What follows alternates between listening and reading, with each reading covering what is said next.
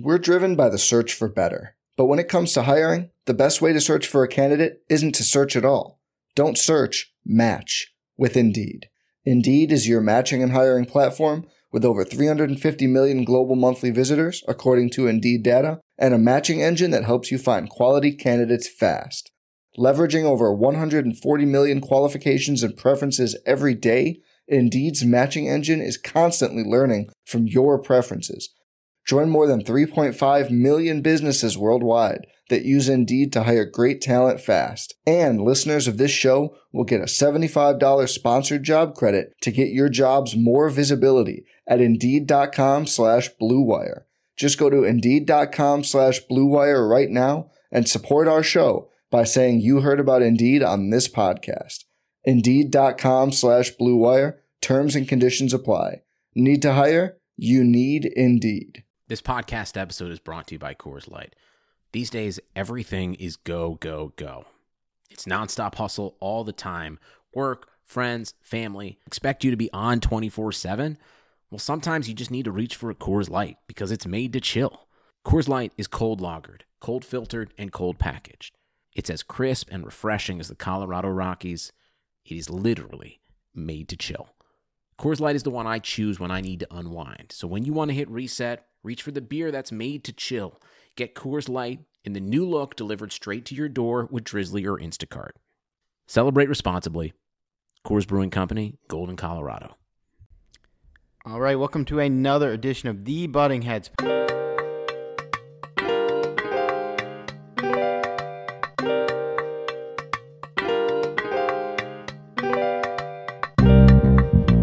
I went in there, I about threw up, all right? Have a little bit more social awareness. That's to take a piss, don't take a shit in the porta potties, all right?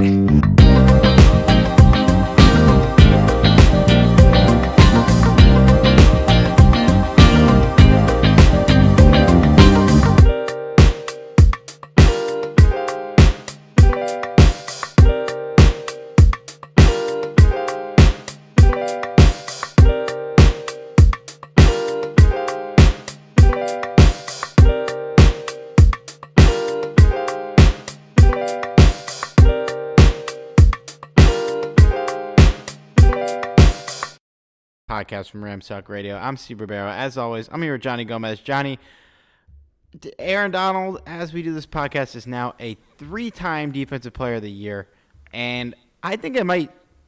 Who knows how many more he's going to win by the time we're done doing this podcast? Seriously, man, I don't think it's a stretch to say that this is probably not his last Defensive Player of the Year award. No.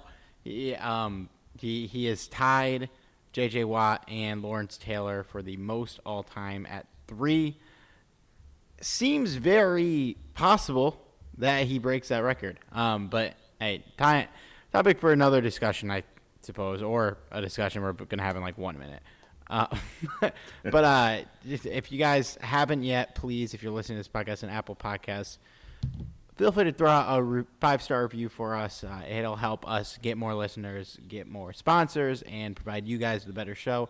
And this week's pod, we are going to be talking about Aaron Donald, as we said. We're going to hit on the Hall of Fame announcement that came out from that night, and we will do part 2 of our NFL player grades. But, I mean, no point in beating around the bush, Johnny. Let's talk about it. Aaron Donald wins Defensive Player of the Year. He gets 27 votes from the voters out of 50. T.J. Watt got 20. Xavier Howard got 3. There are a lot of angry Steelers fans and relatives of T.J. Watt, and also, I guess, T.J. Watt himself with this award. And, like, the biggest thing that people keep posting, including J.J. Watt posted it, was that T.J. Watt had better numbers. And, like, I don't understand how people aren't grasping the fact that they don't play the same fucking position, and that Aaron Donald getting 13.5 sacks out of an interior defensive tackle position is more impressive than T.J. Watt getting 15 as an edge rusher, because edge rushers tend to have more sacks, okay? Like, let's be honest, if T.J. Watt played for the Rams, he might break the single-season sack record lining up next to Aaron Donald, because guys like Leonard Floyd and Dante Fowler, no disrespect to them, are getting double-digit sack totals. So it's just, I'm not even going to like really dignify going through all this stupid picture of the stats that TJ Watt has better than Aaron Donald, which includes things like pass defenses and interceptions. And like, I don't really think you need to compare that when you're comparing a outside linebacker to a defensive tackle. Like, I just can't believe like how like this thing has spread so much, because he led the NFL in major categories when they play different positions. And anyone who like watches football knows that it's much harder to rack up numbers when you're a defensive tackle than when you're an edge rusher. You know, the funny thing is, I was thinking about this a lot when they announced Aaron Donald as the Defensive Player of the Year. And to tell you the truth, you could make an argument for both players. You really could. You know, TJ Watt had a hell of a year, and I don't think anyone can deny that. But you can't deny that Aaron Donald had an equally as impressive year. And you could make an argument that he had a more impressive year just because of the position he is. He's an interior defensive lineman, as Steve mentioned. This is not a position that typically gets double-digit sacks. You know, that in and of itself is amazing. And the fact that he continues to do that and make players around him better is beyond impressive. It's just mind-blowing how people don't see that. Especially because when you see guys like TJ Watt, it's something very common for a guy in that position to get double-digit sacks. It's very, I mean, that's literally their purpose as a position, and is to get to the quarterback. The edge position is literally the point of the position. And, you know, not taking anything away from him, because it was impressive. You know, it was something, you know, to be proud of. But to sit there and say that the stats tell everything, and, you know, clearly Aaron Donald doesn't deserve the award because he has, you know, bigger stats, kind of shows you the type of NFL that most fans live in. They live in basically the fantasy football world, which, you know, hey, I agree. You know, sometimes stats do tell a lot of the story, but is it everything? No, not really. And Aaron Donald is a big factor in all of this, and I think this opens up a lot of eyes, or it should open up a lot of eyes to people when they count stats over the actual play of the game. It's amazing to me that people were just saying that Aaron Donald did not deserve the award. You know, I can understand why you would think TJ Watt deserves the award, but to downplay Aaron Donald, nah, I'm sorry. Aaron Donald deserves this award just as much as TJ Watt does, if not more. He for sure deserves it more. It doesn't even seem like that much of a discussion to me. And like, people are throwing out the numbers as the biggest examples. Okay, I have some numbers for you, Johnny. TJ Watt's 15 sacks that led the league, the lowest number to lead the league in sacks since 1996, when Kevin Green, rest in peace, led the league in sacks at 14.5. The only two players over the last decade have led the league in sacks and won Defensive Player of the Year. Their names are Aaron Donald and J.J. Watt, who are two of the best defensive players ever. And T.J. Watt could go get to that level and be down that road, but I don't think he's playing at a all-time elite level, which Aaron Donald is. And like you mentioned, he plays interior defensive tackle. It's just like it's not even like yeah, he had TJ Watt, great year, first team All Pro, sure, but like he wasn't if we're going down this numbers road, like those numbers don't scream Defensive Player of the Year. they're not that much better than Aaron Donald, and he plays a position that is so much more advantageous to racking up numbers than what Aaron Donald plays. Like if we were sitting here talking about like looking at this list, the 19.5 sacks Robert Mathis had in 2013, and maybe he loses to Aaron Donald, that's a different story. Justin Houston of 2014, 22 sacks, didn't win Defensive Player of the Year. It's not the whole story. Shaq Barrett last year, 19.5 sacks, didn't win Defensive Player of the Year. Okay, like, it's just now all we care about is stats. Like, I'm sorry, man. Like, you didn't have as good of a year as Aaron Donald. Your defense wasn't as good as the Rams' defense. And I know, like, recency bias doesn't matter, but the Steelers the Rams kind of did too, but the Steelers really caved in at the end of the year. So I get why Aaron Donald won this award, and also he should have won the award. Yeah, I don't think there's any question that Aaron Donald is at least in the same breath. You know, if you talk to certain Steeler fans, they'll say that T.J. Watt far surpassed him this year, and it's kind of comical reading some of the Twitter comments. It's ridiculous. Like, let's be honest, man. I am not to take anything away from him. He's a great player, but if his name was Leonard Floyd, he would not be in this discussion. If Leonard Floyd played for the Steelers this year, put up those numbers, he would not be in this discussion. Aaron Donald probably would have won it unanimously. Oh yeah, without a doubt. They're trying to push the two brothers winning the award thing, like not taking anything away from TJ. Again, he is a great player. He's really good. He lives up to his own right as a good player. But this really shouldn't have been a debate. And, like, the numbers historically don't automatically mean you win Defensive Player of the Year because you led the league in sacks. Shaq Barrett last year had more sacks, didn't sniff the award. Yep, that says it all right there. Okay, well, speaking of Aaron Donald, one of my favorite tidbits from the week is Adam Schefter, I think this was Sunday, reported that when the Rams called the Lions about starting trade talks on Matthew Stafford, the Lions asked for Aaron Donald. He was the first player they asked for. The Rams said no. But I got to say, man, you miss 100% of the shots you don't take. Why wouldn't every GM do this to start a trade talk? Like, I'm not a GM, so I don't really know how this works, but, like, why wouldn't you ask? It's like, hey, is Aaron Donald on the table? Because if he is, you know, I know you guys have a cap situation right now. We could lighten some of your cap space load there by, you know, taking Aaron Donald off your hands. Right. Yeah, dude, I respect it. I love that they asked. I think it's hilarious. I'm glad the Rams said no.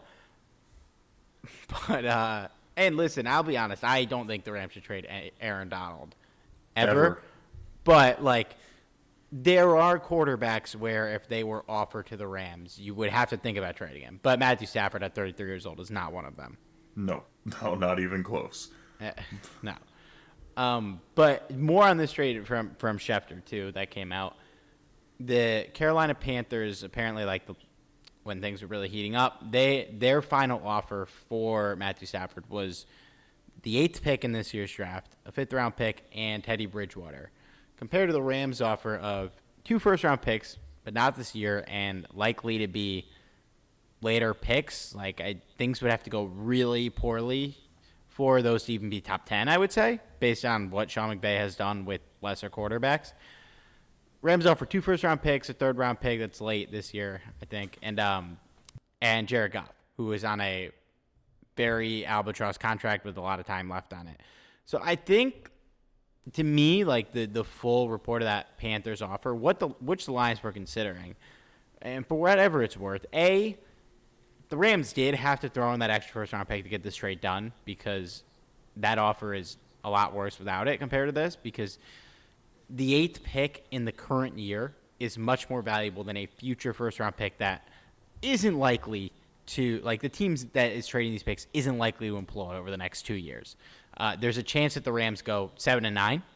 I doubt it, but, like, that's a real possibility, and that pick is in, like, the early teens. But there's no chance. The odds of it being 8 or higher are pretty low. would take a lot of injuries, which in the NFL is possible. So you have to add in that second pick. And also, I think it's indicated that the Lions actually do want Jared Goff because you get Teddy Bridgewater. He's a capable quarterback. He's fine. You could easily start him for this year. And he's very cuttable at the end of the year, whereas Jared Goff has a lot more complicated type of contract. So I think it's just an interesting tidbit. And clearly, like, even if the Rams overpaid a little to get Stafford by some metrics, they had to do it.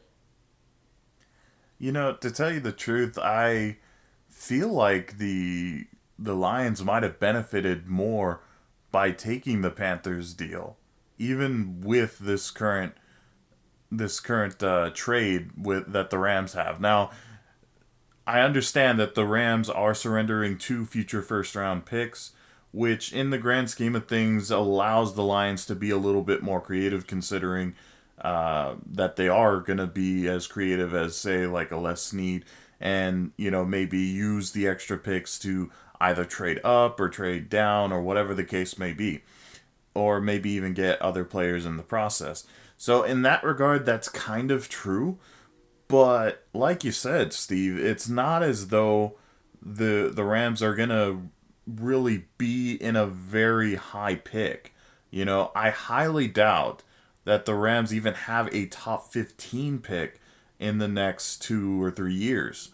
You know, so that being said, I think I still would prefer the Panthers trade here, because, you know, that 8th overall pick, you're inclined to get somebody really, really talented there. Now, it's not a guarantee, but neither are the 2 first-round picks later on, you know? So, as for Teddy Bridgewater, he's okay. I don't know if I would say he's better than Goff. I don't know if I'd say he's worse than Goff. Yeah, it's just one of those things where I think you can make an argument for either trade here. I personally, if I was the Lions, I might take a closer look with the Panthers and maybe try and up their 5th round pick to maybe like a 3rd or 4th, saying, hey, you know, we're almost there. You know, let's try and get, you know, a proper trade on the table. But hey, I'm glad it worked out in the Rams' favor. But I don't know, maybe they should have went another route, especially if Goff doesn't pan out. Yeah, well, I think that's why, like, I think they really actually did want Goff. And when you hear that report, it's a little hard to believe because of the picks the Rams traded. But when you see this offer, which I think, like, if you don't really like either of these quarterbacks, then the Panthers offer to me, yeah, it's clearly the better contract. And like you said, if they play the exact same way they played last year, there's not really a big difference between Goff and Bridgewater. Hell, you might rather have Bridgewater in that case. But Goff is really young. He's got upside. His best year is better than Teddy's best year. And I think, like, the Lions clearly wanted that. They wanted to get on that ride and see what he's got. Maybe last year was a fluke. So, yeah, it's because, yeah, I agree. I think I would rather have the Panthers offer in a vacuum. But if you actually like Jared Goff and think there's a chance that he can be your QB of the future, which maybe he can, man. He played really well 2 years ago. I think, like, yeah, I think that has benefits to it. And plus, the 8th pick is great, and you do get someone good, but the Lions are not – they're not doing anything this year. You know, like, there's no way. I'd be really shocked. I think there's a chance that coaching staff gets in there and they really – the players love playing for them, and Goff actually plays better than people think, and they go, like, 7-9. But I can't really envision them having a winning record. Yeah, not with the very limited weapons that they're gonna have. You know, we already mentioned this last week, but their top 2 receivers may not be back next year or this year. So yeah. Hey, when you got a quarterback that doesn't like throwing the ball over 10 yards, if he's still on the team next year, keep an eye out for Rams legend Danny Amendola in fantasy. Might be sneaky. Might be sneaky. Okay. Actually, let's take a quick break, and then we will get to the Hall of Fame. Guys, I know we're all sad about the NFL season wrapping up here, but we still got a lot to look forward to in the next couple months. We still got the returning NBA and NHL. They're back. We got plenty of other sports to keep us occupied. I always tell people if they want to add a little excitement to the sports they love, they should be heading over to MyBookie and getting in on some of the action. I use MyBookie for one simple reason. They're the best. They'll even hook you up with a 50% deposit bonus up to $1,000 when you sign up, and they'll keep the good times rolling with giveaways, free bets, and huge contests all year long. Want to get on MyBookie and get that big deposit bonus? It's simple. Sign up, enter promo code RAMSTALK, and get your deposit matched halfway up to $1,000. That's promo code RAMSTALK, no spaces in that, just RAMSTALK. Head over to MyBookie today and start off 2021 on the right foot. This year, don't bet with anyone else. Just bet with the best. Bet with MyBookie. All right. Big news. The other big news for the Rams, besides Aaron Donald winning Defensive Player of the Year, the 2021 NFL Hall of Fame class is out. Torrey Holt, who was on the ballot as a finalist, I believe he was a second-time finalist this year. I think he was the finalist the first time last year. Does not make the cut. Ultimately, the five guys that make it are Peyton Manning, Charles Woodson, Calvin Johnson, all three of those guys, first ballot Hall of Famers. Then two guys that have been floating around on the ballot for a while, guard Alan Faneca and safety John Lynch. So I pulled some stats for the Calvin Johnson versus Torrey Holt debate, which I feel like is what the most interesting topic for us here is. But I just want to get like your feel overall on this class. Listen, I think Torrey Holt deserves to be in the Hall of Fame for sure, and I think he will get in there. I honestly think he'll get in next year. But like this class is loaded, and John Lynch and Alan Faneca, the two non-first ballot guys, are two guys that have been floating around for a while, and two guys that I definitely think should be in the Hall of Fame. I don't think it's a huge deal that they got in over Torrey Holt. I think maybe not Lynch, but I think Faneca should have been in over him. And then obviously Peyton Manning and Charles Woodson are two of the biggest locks you'll ever have as first ballot Hall of Famers. And then Calvin Johnson, while I have a lot of issues with this because of how receivers have been treated prior to this year on the Hall of Fame ballot, is still one of the best receivers to ever play the game and probably should be in the Hall. Maybe not first ballot. We could have that debate in a minute, but like, I don't know how you feel. This seems like a really solid class to me. It's tough because it's kind of the approach on had he played out his career, like at least, going well into his 30s. I think, there would probably be no debate at all about him being a first ballot Hall of Famer. But it's kind of a, woulda, coulda, shoulda kind of thing, because there's no doubt that Calvin Johnson was one of the better wide receivers to ever play the game, but he just had such a short career. It's weird, and I think part of the reason why he gets in is kind of the nod to, I know this is a completely different position and a completely different player, but kind of the nod to Barry Sanders as well, when he actually retired young as well. I think we're seeing a trend here, but Matt Stafford's still kicking though. That's true. He got out. He got out. and pretty much if you look back on different interviews with Calvin Johnson, he basically said that if he could have gotten out of Detroit, he probably would still be playing. Which, that says a lot. It's insane. What a quote. It really, it shows how inept their franchise has been in the past few decades, really. So that being said, I want to say that as a Ram fan, I would love to see Torrey Holt in this year. As you mentioned, Steve, he's going to get in eventually, probably next year. At least I would hope it would be next year. But I'm not terribly upset that Megatron gets in over Torrey Holt, just because we knew what type of a wide receiver he was and what he could have been.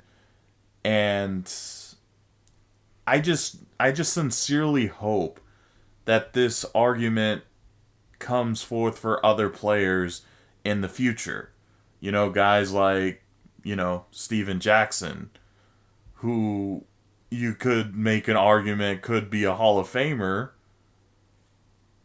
if he was on a better team, He has the stats to prove it. Just played on one of the worst franchises or one of the worst teams in franchise history. So, different things like that, just it's complicated to really know how to feel here. But I think overall, I'm not terribly upset that Megatron gets in, but I do think Torrey Holt should get in by next year. If he's not in by next year, that's when we should be upset. As you said, Steve, this is a killer class. Peyton Manning is not a surprise first balloter. Neither is Charles Woodson. Faneca should have been in a lot sooner, but because he's an offensive lineman, yep. he's not going to get, that kind of prestige, And a guard, too. I feel like guards more, like tackles get a lot more prestige than guards. This is true. That's a fair point, too. And, just the killer class. It's unfortunate for Torrey Holt. I don't think right now you should bring out the torches, but next year, if he's not in, bust out the torches. Yeah, so I pulled the numbers on the Calvin Johnson versus Torrey Holt debate because I think, like, we talk about that he retired so early, and he did, but, like, the numbers from – it's not like he – like, what did Terrell Davis play? Like 5 years, right? Like, it was something outrageous. Yeah. And he got in, and that was, like, the whole thing. Terrell Davis he basically played 4 years, and then had 1 year. He played 7 full years, but he pretty much missed 2 of them. Had 1 year at the end where he came back a little bit. But let's so I pulled the accolades for Holt and Calvin Johnson. So Calvin Johnson's a 6-time Pro Bowler, 4-time All-Pro, 2 times leader in receiving yards, made the 2010s All-Decade team, has 7 1,000-yard seasons, and 4 1,300-yard seasons. Torrey Holt, and I believe, let me count that for a second, Johnny. Those numbers are over the course of 9 seasons. With Torrey Holt, he played 11 seasons. So he only played 2 more years than Calvin Johnson. He's a 7-time Pro Bowler, 2-time All-Pro, 2 times receiving leader as well, made his own All-Decade team in the 2000s. He has 8 1,000-yard seasons, so 1 more than Calvin Johnson. He has 6 1,300-yard seasons, which is 2 more than Calvin. And the most bananas part about Torrey Holt is that he did those consecutively.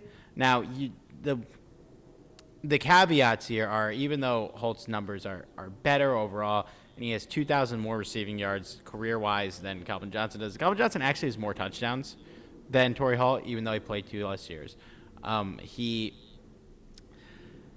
They both have 2 seasons of 1,600 or more receiving yards, which is tied for the most all-time. The other guys on the list were, I don't have it up, but I'm pretty sure it was Julio Jones, Antonio Brown, and either Jerry Rice or Randy Moss. All those guys I think will be in the Hall of Fame. Obviously, one of them already is. But Calvin Johnson has the single-season receiving yard record, which is a big deal. 1,900-something yards. I don't have the exact number in front of me. And he's tied for the most 200-yard games in his career with 5 of them. I think it was tied with Lance Allworth. He has he also can't, not that this really matters for Hall of Fame games, but he did come within 9 yards of Flipper Anderson's single game receiving yard record. The point I'm trying to make is the numbers aren't that much of a difference. He only played 2 less years, and I think, to me, I love Torrey Holt. He's a baller, but Calvin Johnson was the better player. And the 2-year difference to me doesn't make all that much a difference in this debate. I think Calvin probably does have the stronger resume. You mentioned the worst team thing for Steven Jackson. Calvin Johnson put these numbers up on a bad team. He had a good quarterback, but this was not a good team. Whereas Torrey Holt, and this shouldn't take away anything from him. I'm just saying for this specific argument. Torrey Holt played in one of the best offensive systems ever. But he also was competing for targets with another Hall of Famer, and Isaac Bruce. So that could kind of factor into why his numbers were a little lower. But I guess like the big long point here is both of these guys deserve to be in the Hall of Fame. I actually think Calvin might be the better choice here. And I think the only reason this rubs me a little bit the wrong way is that he got it on the first ballot when Torrey has had to wait this long to get in. He's not even in yet. And like Terrell Owens wasn't a first ballot Hall of Famer. I think he had a better career than Calvin. It's just like for him to be, he's probably the third receiver to get in first ballot at this point. Maybe there's some other guys that I can't remember in history, but like the last one to get in first ballot, I think was Randy Moss, and I don't know if they should be in the same thing. But also, this is a stupid, arbitrary thing, and more receivers should be getting in first ballot. I'm kind of glad he broke that. That's a fair point. I think the fact that it seems like receivers have to wait a couple years before they can even really be seriously considered is a tradition that needs to be broken, just because there are so many talented freaking receivers that deserve to be first balloters. And, that is good that he kind of breaks the stigma there, but it's just odd that it was, Calvin Johnson, Again, not really a jab at him. It's just, there are other guys out there that I felt could have been first balloters that weren't. So, I kind of agree with you there, Steve.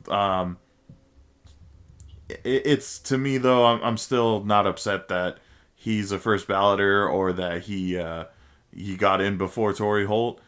It's like I said though, if Torrey Holt isn't in by next year, then there's reason to be upset. Yeah, I agree. Looking at next year's class, this was obviously an insane year of first ballot candidates. We didn't even mention Jared Allen, who is not in the same league as the other guys to me. But no, Peyton is maybe he's like literally probably one of the 10 best players ever, and Charles Woodson is one of the best deep secondary players ever. Next year, the only guy on the ballot that seems like he should get in first ballot is DeMarcus Ware, and he's not even nearly as close to a lock as like Charles Woodson is. But I mean, personally, I think he should be, but it's debatable, and that's going to benefit Holt. Other guys like that didn't get in this year that are still on the ballot: Tony Baselli, Patrick Willis, Rondé Barber, Zach Thomas, Richard Seymour, Rodney Harrison, Leroy Butler, Jared Allen. I think, to me, like Zach Thomas, I think needs to get in, and I hope he does next year. But none of those guys are like, okay, this is like really their time. Whereas like Torrey's in that boat, but I think that's going to benefit him. Here's what doesn't benefit Torrey Holt. Reggie Wayne is still on the ballot. I think we could have a nice debate in a couple months on who deserves to get in between Torrey Holt and Reggie Wayne. And while there's not any other really like huge names that are going to be first ballot next year, like DeMarcus Ware, Steve Smith, Andre Johnson, and Anquan Bolden are all going to be on the ballot. I personally don't think Anquan Bolden should sniff the Hall of Fame, but Steve Smith and Andre Johnson will, and I don't think either of them should get in over Torrey Holt. But like that could be a little thorn here. I think the big debate is going to be him versus Reggie Wayne, and personally, I think they probably should both get in next year. And I also think like we should dive into this deeper, like actually look through all these players. But I do think Holt has a better resume than Wayne. Yeah, for sure. Personally, I would not oppose Wayne and Holt getting in next year, but I would be really disappointed if Wayne gets in before Holt. Nothing against Reggie Wayne at all. I think he deserves to be in just like Holt does, but I think Torrey Holt certainly deserves it before him if it comes down to that. Yeah, I was looking to see if there was any prediction articles on who would get in next year. There's one from Pro Football Network, and they actually picked Steve Smith, which Steve Smith has a really interesting case. The longevity helped him, and his peak was better than people remember, I think. But I think because of the shade that the Hall of Fame has gotten for not putting in receivers first ballot, say Terrell Owens, there's no fucking shot they put Steve Smith in as a first ballot Hall of Famer. No way, especially with Wayne and Holt on the ballot, who I would never make this case, but some people might make the case, like this guy did, that he is the best resume of the three, and it's not as crazy as a case as you might think it is, but there's no way I can't imagine they would go that route just because you've got these two guys that have been sitting on the ballot for a bit. Steve Smith is not good enough to jump the line. Calvin Johnson might be. Pound for pound, he might be one of the 3 or 4 best receivers ever. Steve Smith was not. No, I mean, Steve Smith was a very special receiver and certainly a different type of receiver, really, especially if you compare him to that of Megatron. But for that reason, I can understand why people might praise him a little bit more. But if you're going to compare him to the likes of Torrey Holt and Reggie Wayne, I don't think there's any question. I think both of them deserve to be in the Hall of Fame before Steve Smith. No disrespect to Smith at all, because I think he deserves to be in there at some point. Just definitely not first ballot, and definitely not before Wayne and Holt. Yeah, agreed for sure. And there's just no way they put him in first ballot. I'd almost think that they would put Andre Johnson in first ballot before they go Steve Smith, and I don't think he would sniff that either. They just, I don't know. They're both gonna be interesting cases, and I really hope Hulk gets in next year because We're driven by the search for better. But when it comes to hiring, the best way to search for a candidate isn't to search at all. Don't search, match with Indeed. Indeed is your matching and hiring platform with over 350 million global monthly visitors, according to Indeed data, and a matching engine that helps you find quality candidates fast. Leveraging over 140 million qualifications and preferences every day, Indeed's matching engine is constantly learning from your preferences. Join more than 3.5 million businesses worldwide that use Indeed to hire great talent fast. And listeners of this show will get a $75 sponsored job credit to get your jobs more visibility at Indeed.com/Blue Wire. Just go to Indeed.com/Blue Wire right now and support our show by saying you heard about Indeed on this podcast. Indeed.com/Blue Wire. Terms and conditions apply. Need to hire? You need Indeed. those two guys, and I think Andre Johnson even more, are going to be a thorn for him. But that could be a fun podcast to really dive into in a couple weeks. Let's keep talking about the 2020 Rams as we put a bow on their season with round 2 of our player grades. So we're going to start out with a couple guys who could be cut candidates. Some of these guys, they're almost certainly not going to get cut, but we're going to talk about them all anyways because they have cap salaries that would make sense in a way to cut if you had players that you could go after. But I will. Sugar Ray Leonard, Roberto Duran, Marvelous Marvin Hagler, and Thomas Hearns. Legends, whose four-way rivalry defined one of the greatest eras in boxing history. Relive their decade of dominance in the new Showtime sports documentary, The Kings, a 4-part series premiering Sunday, June 6th, only on Showtime. We'll talk about whether or not we think these guys actually have chances of getting cut. First guy on my list, Johnny, Rob Havenstein, right tackle for the Rams. Really fucking terrible in 2019. And in 2020, I think he bounced back. He was the 15th best tackle, according to Pro Football Focus. Graded out around an 80. I don't have his exact number up, but he was like 30 points higher in 2020 than he was in 2019. And I think he was about the same score as he got in 2018 when he was really good. I don't think he was quite as good as he was in 2018, but I am certainly not upset with how he played. I gave him a B+. He allowed 4 sacks, but it wasn't the end of the world. there were some plays where like he really got cooked, but not many. And I think like based on my expectations, he exceeded them for sure based on how bad he was in 2019.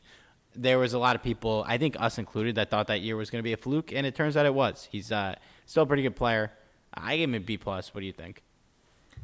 Oh, he certainly exceeded my expectations just because if he was anything like the tackle he was in 2019, I was not expecting much. In fact, if I were to relate him to a Super Bowl, it would be this past one because he was that terrible. I had to throw in a jab there. Oh, man. I had to throw in a jab there. Can we just celebrate that another team didn't score a touchdown in the Super Bowl? Oh, man, the Chiefs forgot to show up to the Super Bowl this year, man. Oof. Let's talk about that a little at the end of the pod. Yeah. Okay, back to Havenstein. So, Havenstein did perform a lot better than I anticipated. You know, I didn't set expectations really high, obviously, but overall, he was really solid. There were like a few instances, like Steve mentioned, where I was like, man, I hope he doesn't revert back to last year. But, you know, he always bounced back from his mistakes, and that's good to see. You know, offensive line is one of the hardest positions to play in football. You know, and you can make an argument of which position is harder than another, but offensive line is really, really difficult, especially because the defense is getting bigger, stronger, and quicker every season. So I have to say that I was really impressed with what I saw in Havenstein. Not perfect, but certainly a lot better than last year. So I agree with Steve with the grade as well. I gave him a B+ as well.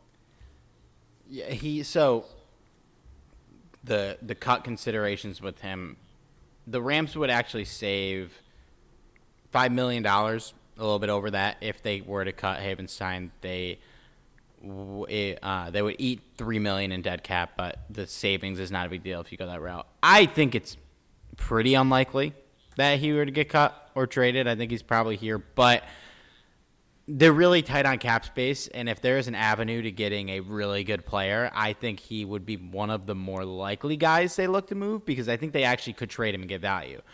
There's some guys on this list who I don't think they'd get huge value for. I think with Havenstein, you'll probably get at least a third-round pick for him. He is a really competent tackle.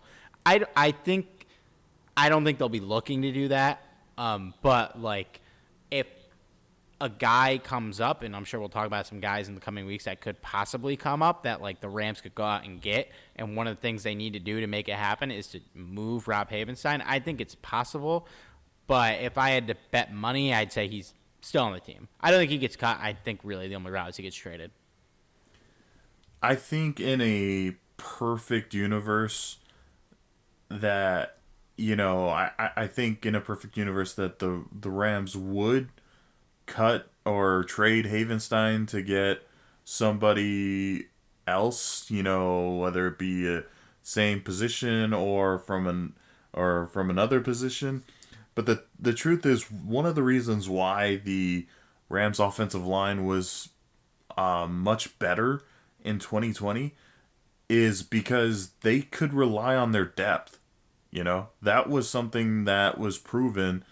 Maybe not so much in the Packers game, but that's another story, long story. But one of the things that worked really well was the depth.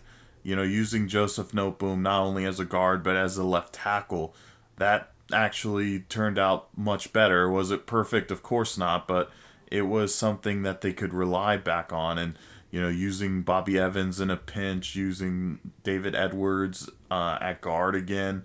Let me tell you, using Bobby Evans in a pinch was not something we could rely on. As a guard, you're absolutely right. But as a tackle, I would argue with you there. Yeah. No, I agree. He was solid last year. Yeah. That's why when I brought up the Packers thing, that's because the Rams opted to start Bobby Evans at guard of all positions. I don't even blame that on Bobby Evans as I do probably Sean McVay for putting him there. Yeah. Yeah. But again, different story. So, yeah, I don't know if you want to cut Rob Havenstein because then you're thinning out your offensive line. As you mentioned, you can't sign other guys to replace him. That luxury is kind of gone now. So you got to hold on to what you have. So while even if it's very tempting and enticing to bring in somebody else at another position, it would be nice, but very short term. To put things into perspective, if any one of these guys, whether it be Andrew Whitworth or anybody else, falls due to injury, we're kind of screwed, That's why I think holding on to Havenstein would probably be more beneficial than cutting him, because in the grand scheme of things, gaining $5 million while the Rams could use any cap space at all at the moment, I don't think that it's worth just gaining $5 million out of Havenstein.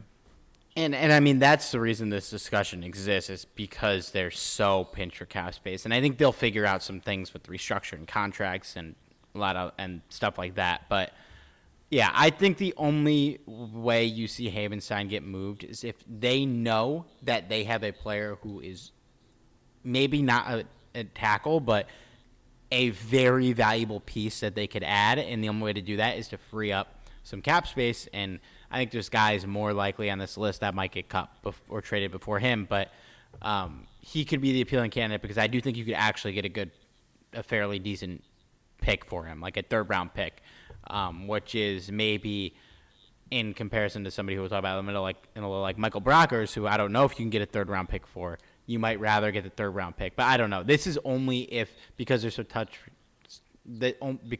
on cap. Like, they only do this if they know they could get somebody, not if they think they could get somebody. Like, if they know, if I move Rob Havenstein, I can get this player. That's the only way I could see this happening. I don't think it's something they would look to do. It's something that they would only do if they had to. In a normal year where you have cap space, this wouldn't even be an option. If we're talking about 2019 Rob Havenstein, I do this in a millisecond. Oh, yeah. Well, you don't get a third-round pick for 2019 Rob Havenstein. No, you don't. It would be a cook candidate only. Yeah, speaking of players who you definitely would get a third-round pick for, next guy on our list, Kenny Young. Kenny Young, who we talked about a lot on this podcast, he played the much-maligned position of being an inside linebacker on the Rams. Graded out on Pro Football Focus with a 38. That is 77 out of 83 among inside linebackers. He finished 8th on the team in tackles at 52, despite being an inside linebacker that played in 16 games. Played quite a bit in those games. He averaged 3.25 tackles per game. He got out tackled by Sebastian Joseph Day. These don't feel like real things that we should be saying. My expectations were really low for this entire linebacker core, but I'm still giving Kenny Young a D+ because really didn't do much. It was almost non-existent in a lot of games. I originally gave him a D, but I upped it to a D+ strictly because I remembered the pick 6 against New England, and he gets half a grade for that alone. It's like if you take a test and fail all the multiple choice questions but write a killer essay, you don't get a failing grade. And I don't know, man. If they cut him, they save $2 million outright, no dead cap. I think he's definitely getting cut. Steve, you make it sound like he gets credit for writing his name on the test. You do on the SAT, I think, unless it's a myth. I don't even remember, to be honest. But anyway, the Kenny Young, I don't really know how to feel about Kenny Young because I had really zero expectations going into the season. And to tell you the truth, it was based on what we already understood and knew about him. The fact that we held on to him just kind of shows you how desperate the Rams were at inside linebacker. Not just held on to him, played him a lot. Yeah, that's very true. And I get it. There were some injuries that prompted him to go higher on the depth chart, but the fact that they still had to rely on him is very disturbing, honestly. You know, this guy clearly doesn't need a starting role or even remotely close to a starting role. He might be better as a special teamer only, but like even that, he's not a very solid tackler. His coverage is mediocre at best. And while he did have a few strong plays here and there, I remember Steve and I consistently texting each other on whether or not he was doing a good job or not. Even making a surprise play, we would text each other, "What the hell?" And he had a couple. And I think later in the year he did improve a little bit than he was earlier in the year, but not like it was improving in the sense like if you drive a car and you crash it every time, and then the next time you don't crash, but you run a couple red lights. Oh, man. I don't want to go to that driving school. But anyway, not to beat a dead horse here, but Kenny Young was not that great, and my expectations pretty much matched what we really saw. So I gave him a D. You know, I think he did have some plays here and there, so he doesn't deserve an F. But no, and he wasn't expected to be enough to get an F either. No.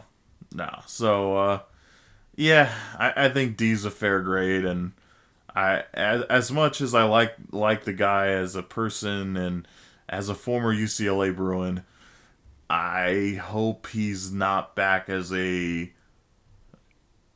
contributor, really. I wouldn't mind having Kenny Young back as like the third linebacker. Yes. But I think because we're so strapped for cash, and he actually has like $2.18 million for a guy at this level. Like most of the guys that they could cut, you save like $900K. It's actually quite a bit. And like the other guys in that range, Sebastian Joseph Day, Austin Corbett, like you don't cut those guys if you're allowed to keep them for free. Kenny Young, I think, is very replaceable with pretty much anybody. And like I think you just cut him and figure it out.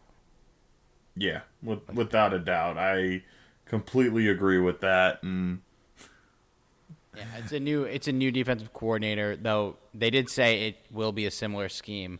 I don't think you bring him back. You need that money. They're going to be counting pennies.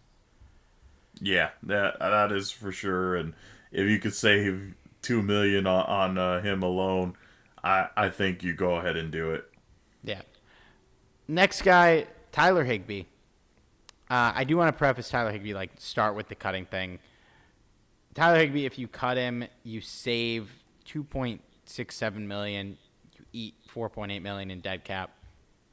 He would be like an absolute last case scenario. I think you cut just because you're going to lose Gerald Everett, and you don't really save that much money, and you eat more cap than you'd save. I don't think you cut him. Get that out of the way. But to grade Tyler Higbee, he was all right this year. He had 44 catches for 521 yards and 5 touchdowns, so 3 of those 5 touchdowns came in one game early in the season. He was fine. Like, he blocked all right, caught some passes. But we talk about expectations. The last 5 games of 2019, he had 43 catches for 522 yards and 2 touchdowns. So he had more yards in those 5 games than in the 15 games he played this year. And last year, like, when we had that blow up, it was kind of like, wow, like, we paid this guy kind of a lot of money, and he actually looks like he might be worth it. when going into last year, he had done basically nothing. He'd been like the definition of like a replaceable, okay starting tight end. But I think he reverted back down to that this year. There was nothing that he did that really impressed me. And maybe those 5 games were just a fluke. They're paying him $7.4, basically $7.5 million when you round up in 2021. And I'd rather spend that money elsewhere, if we're being honest. I don't think they'd cut him, but like he kind of reverted back to being like, ugh. And I mean, yeah, for that reason, like my expectations were pretty high. I'm gonna give him I don't know. I think I'm gonna give him a D, honestly, because I expected a lot better. And he was really fucking killer at the end of 2019. And maybe he was getting over targeted, sure, but he had one game where he sniffed that, and it was just because he found himself in the end zone a bunch. He never really sniffed that level beyond that one game. Yeah, I think you and I, Steve, had very high hopes for Tyler Higbee in 2020, and it didn't even come close to that expectation. But to be honest, I don't know how much of that is Tyler Higbee, how much of that was Sean McVay and the play calling, and how much of that was Jared Goff. That's why, like, I'm trying to give him a bit of the benefit of the doubt. And then to top that off, too, he did kind of play injured a couple games as well. You know, it wasn't like something that happened all year long, but he did have a couple nagging injuries here and there. So, in fact, I believe he missed 2 games, if I'm not mistaken. He missed 1 game, I think. Maybe he came out of another game, though, now that I think about it. Okay. I think he basically – I just had his page up. Where did I put it? I feel like he came out of a game. Yeah, I don't remember. I don't know. It's not worth looking up. Yeah, so as far as Tyler Higbee goes, I still have a lot of faith in the guy just because I think this season was just such an odd year for the passing game in general. And the fact that the Rams really didn't throw the ball downfield, and, you know, even the mid-range targets were down from previous years, which is saying a lot. That's not something you want to see in your offense. That's not really something a tight end can really take advantage of either. So I'm giving him the benefit of the doubt, especially because he's still a solid blocker, meaning that there's more to a tight end than just, you know, pass catching. That's just the modern day NFL, you know, loving the pass catching tight ends more than, you know, better all-around tight end. Not to say that he was a flawless blocker or anything, but he was certainly serviceable and one of the better, you know, starting tight end blockers, in my opinion. So, for that reason, I'm giving him the benefit of the doubt. Also attributing to his blocking skills, I'm giving him a C+. I am not by any means saying that he was great. He didn't even sniff my expectations, but I think he did an okay job, and I think I will still have high expectations for him in 2021. Hopefully Matthew Stafford can get him the ball. I mean, look what he did with TJ Hawkinson, so maybe Higbee can move up a little bit more. Yeah, I hope so. Here's a crazy stat for you. Pro Football Focus run blocking grade. Tyler Higbee, not the highest rated tight end in run blocking on the team. Really?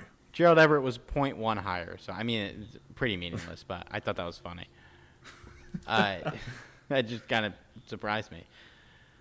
I don't think he's getting cut. He doesn't. You can cut him if you need a fucking penny, but what are you going to replace him with? The Bryson Hopkins isn't ready. He may never be ready. Just keep Higbee around. Like you said, Stafford has targeted tight ends in the past. I think he could be good for him.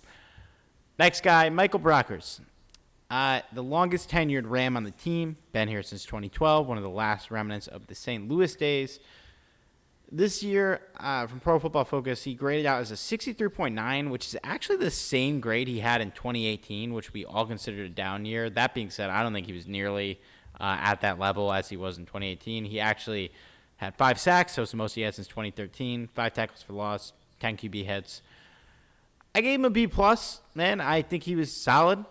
My expectations weren't shockingly high, but he's about as reliable as he's ever been this year, despite the Pro Football Focus grade that was worse than last year. He seemed reliable to me, and I think he played well in a lot of big spots. He was an important player to have. I mean, plus, I feel good about having him around. We'll never complain about him being on the team. Well, I guess I can't say that for sure, but I probably won't. I do like complaining.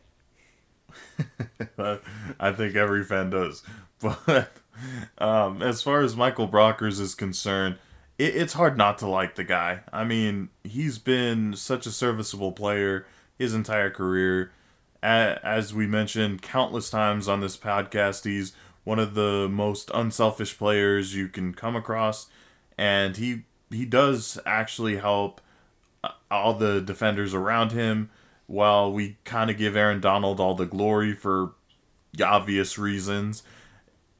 We kind of forget about Michael Brockers' contributions, and Aaron Donald himself will continuously tell you that he's just as important part of the team as he is, which might be a bit of a stretch, but it's definitely a little bit of a stretch, but you love to hear it from a teammate.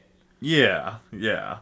But so that being said, I was actually surprised in his production this season. I mean, I understand he's playing next to Aaron Donald, but you have to understand that Michael Brockers is not getting any younger. He's not old or anything, but he's getting up there. He's not getting any younger, and he's still playing at a, pretty decent level. So, as you mentioned, Steve kind of got up there more with sacks, something that you not tend to seeing with a guy like Michael Brockers, because he's more of a guy that will help you get the sacks rather than him getting the sacks. So yeah, that's impressive. And, I think he's going to be still an important cog to this defensive line, and happy that he's back. So as long as he continues to play the way he does, I have no problems with him. I also gave him a B+. I wasn't perfect, but you know what? I think I'm happier with him than without him. So he is a little interesting though, in that you can cut him, you eat $5.1 million in dead cap, but you save $4.6 million. And I think out of the guys that could save in that bucket of money if they were to be cut, which is pretty much him, Andrew Whitworth, and Rob Havenstein, he would be the most likely to get cut out of the three, to me, because you have Sebastian Joseph Day there, and you have A'Shawn Robinson there, and you might have Morgan Fox there, although we'll see about that. I think it's an easier void to fill than Havenstein, even if Brockers might be a little valuable to the team and the team culture. You have guys behind him that could play. I didn't even mention Greg Gaines, who has appeared at times and been okay. Like I said with the Havenstein, you only look to move these guys if you absolutely have to, and you know that you can get a good player to upgrade that position. Also, they are in the negative cap space, so they are going to have to do something. Maybe I think you can probably restructure enough to get out of the dead cap. But if they want to add players of value, they'll probably have to look at cutting Brockers. And I like Havenstein. If I had to bet on it, I would say he's on the team. But if one of those three guys wasn't going to be on the team next year, I would think it would be him. Yeah, I would agree with that because, like you said, there are players there to replace him should he be cut. And let us not forget, there was, a very real possibility that he wasn't going to play in a Rams uniform last season. Right. I mean, he was almost a Baltimore Raven. So, yeah, it wouldn't be a big surprise if the Rams went another way with Michael Brockers, just because they damn nearly did it last year. I personally wouldn't want them to do that just because I feel like he is an important piece. But if they absolutely have to, considering the cap space situation, I think he's probably the best one out of the other guys you mentioned, like Havenstein and Whitworth. Especially not Whitworth, but Right. yeah, just I would stick with Brockers if you can. If not, yeah, I guess go ahead and cut him if you absolutely have to. Yeah, we'll see. It'll be interesting to see what happens there. We've been going for like an hour. Let's get one more guy in, Andrew Whitworth, because we've mentioned him a bunch of times. Played in 9 games, I think, was the number in the regular season this year. He missed some time with an injury, but still graded out as the 6th best offensive tackle on Pro Football Focus, 86.8 Pro Football Focus grade. Didn't allow a sack all year. I actually, while he was our best lineman last year, it seemed like he lost a little bit of his step. I didn't see that this year. He played fucking phenomenal. I gave him an A+. I don't know what else I need to add. The guy's incredible. You can save $5 million if you cut him, $5.3 million. I don't think you do. I really don't think you do. He's very valuable. He's the best offensive lineman the Rams have had since Orlando Pace. Not really even close. He's going to be back next year, and just like Tom Brady, man. I think he's going to be being good no matter how old he is. If you grade him anything lower than an A+, you're either a hater or you just haven't watched him play football. I mean, it's like Steve said. He did seem like he was a little bit on the decline in 2019. He still played phenomenal, just he wasn't the Andrew Whitworth we were all accustomed to seeing. And in 2020, he looked even better than he did in 2019, despite the, injury situation.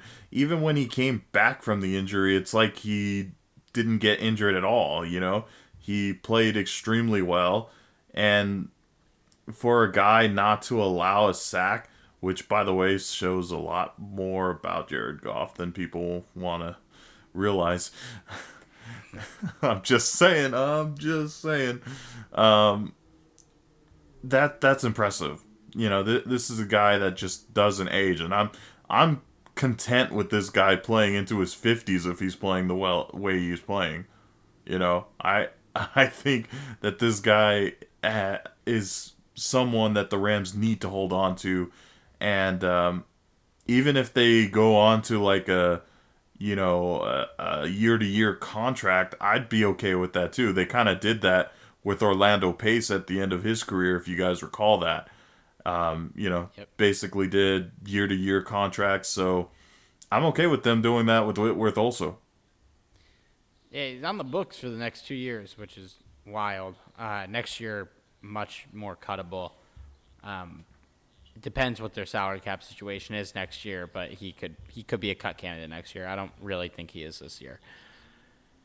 All right, let's save the rest for a future pod. We talked about the Super Bowl a little bit because we didn't do it. Obviously, the Tampa Bay Buccaneers, who lost to the Rams this year, won the game 31-9. Just a fucking unbelievable performance by that defense, man. Just did not allow the Chiefs to do anything, despite Pat Mahomes making some of like the craziest incomplete pass throws I've ever seen in my life, just like literally on the ground, just chucking in the end zone. But shit, man, 7 rings for Brady. It's pretty unbelievable. Can I tell you I actually counted this out. There were actually 5 things that I enjoyed about this Super Bowl. Just 5 things. Number 1, the violins in the halftime show were actually really nice. I freaking hated the halftime show. It was one of the reasons. It was one of the reasons why the Super Bowl was just so terrible. If there are any Weeknd fans out there, I'm sorry, but he sucked. You're talking to one. He was okay. He sucked, dude. I will say, out of the halftime show, I really enjoyed the violins that were in the background. I'm not one to point that kind of thing out, but they were impressive. I really enjoyed that. Love it. Violin discussion on the pod. I'm here for it. Yeah, number 2, the guy that kind of ran onto the field, that was pretty exciting. And a glorious call from Kevin Harlan, reminiscent, if you heard it on the radio broadcast, reminiscent of his call from the fan running out of the field in the Rams 49ers game in 2016. Yeah, exactly. Number 3, I loved kind of the trash talk between Tom Brady and Tyrann Mathieu, especially because there wasn't much going on in this game. So seeing that going back and forth, it was kind of hilarious because it was just so stupid and pointless. It just made it entertaining. And number 4, I enjoyed seeing both these head coaches in a Super Bowl capacity. For one thing, I always thought Bruce Arians was one of the more underrated head coaches in the NFL. Andy Reid is still one of the best head coaches. So, kind of makes you think, if you're an Arizona Cardinal fan, why the hell did you get rid of Bruce Arians? I think he retired, right? Did he? I think he did. Maybe it was a mutual departure, but I feel like, I'm going to look it up. I feel like he retired and then came back. Well, if that's the case, then okay, Arizona's a little bit forgiven there. But if they let him go for any reason other than the fact that he retired, then Arizona should. He did retire, but who knows? He might have been on his way out. Yeah, maybe. And then number 5, it ended. Those are my top 5 things that I really enjoyed in the Super Bowl. Steve, did I miss anything? I mean, you missed some of those Pat Mahomes passes from the fucking ground while he's getting eaten alive by the Bucs defense. And shout out to Rams legend for winning the Super Bowl for the first time, Ndamukong Suh. That's true. A former that Ram. is true. Ndamukong Suh did win a ring. But, by the way, I didn't include the Patrick Mahomes throws from the ground because as impressive as those throws were, it was even equally unimpressive on how the receivers dropped the ball. Yeah, the one that hit Darius Williams in the face was insane. I was like, are you kidding me? Mahomes is giving his heart here, and you're throwing it away. The one where that one I think was on the right side of the field. The one on the left side of the field was a very hard ball to catch. That was not an easy play. I think Pringle didn't come down with it, but that was like an impossible catch. Either way, the throws were fucking nuts. I love how people are using it. People are using this to knock Mahomes. What are you doing? Stop it. And also, I don't really think this should affect anyone's opinions on if Tom Brady's the best quarterback of all time or not. You either had that opinion or not going into this game. I don't think this is what does it. It's another ring. It's insane. It's incredible.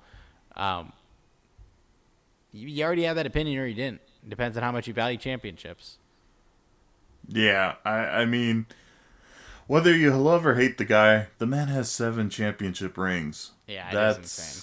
That's nuts, dude. I would be happy to see one of our quarterbacks have 1 championship ring. In between Tom Brady's 3rd Super Bowl and his 7th, Calvin Johnson got drafted and made the Hall of Fame. That's insane. That's an insane perspective.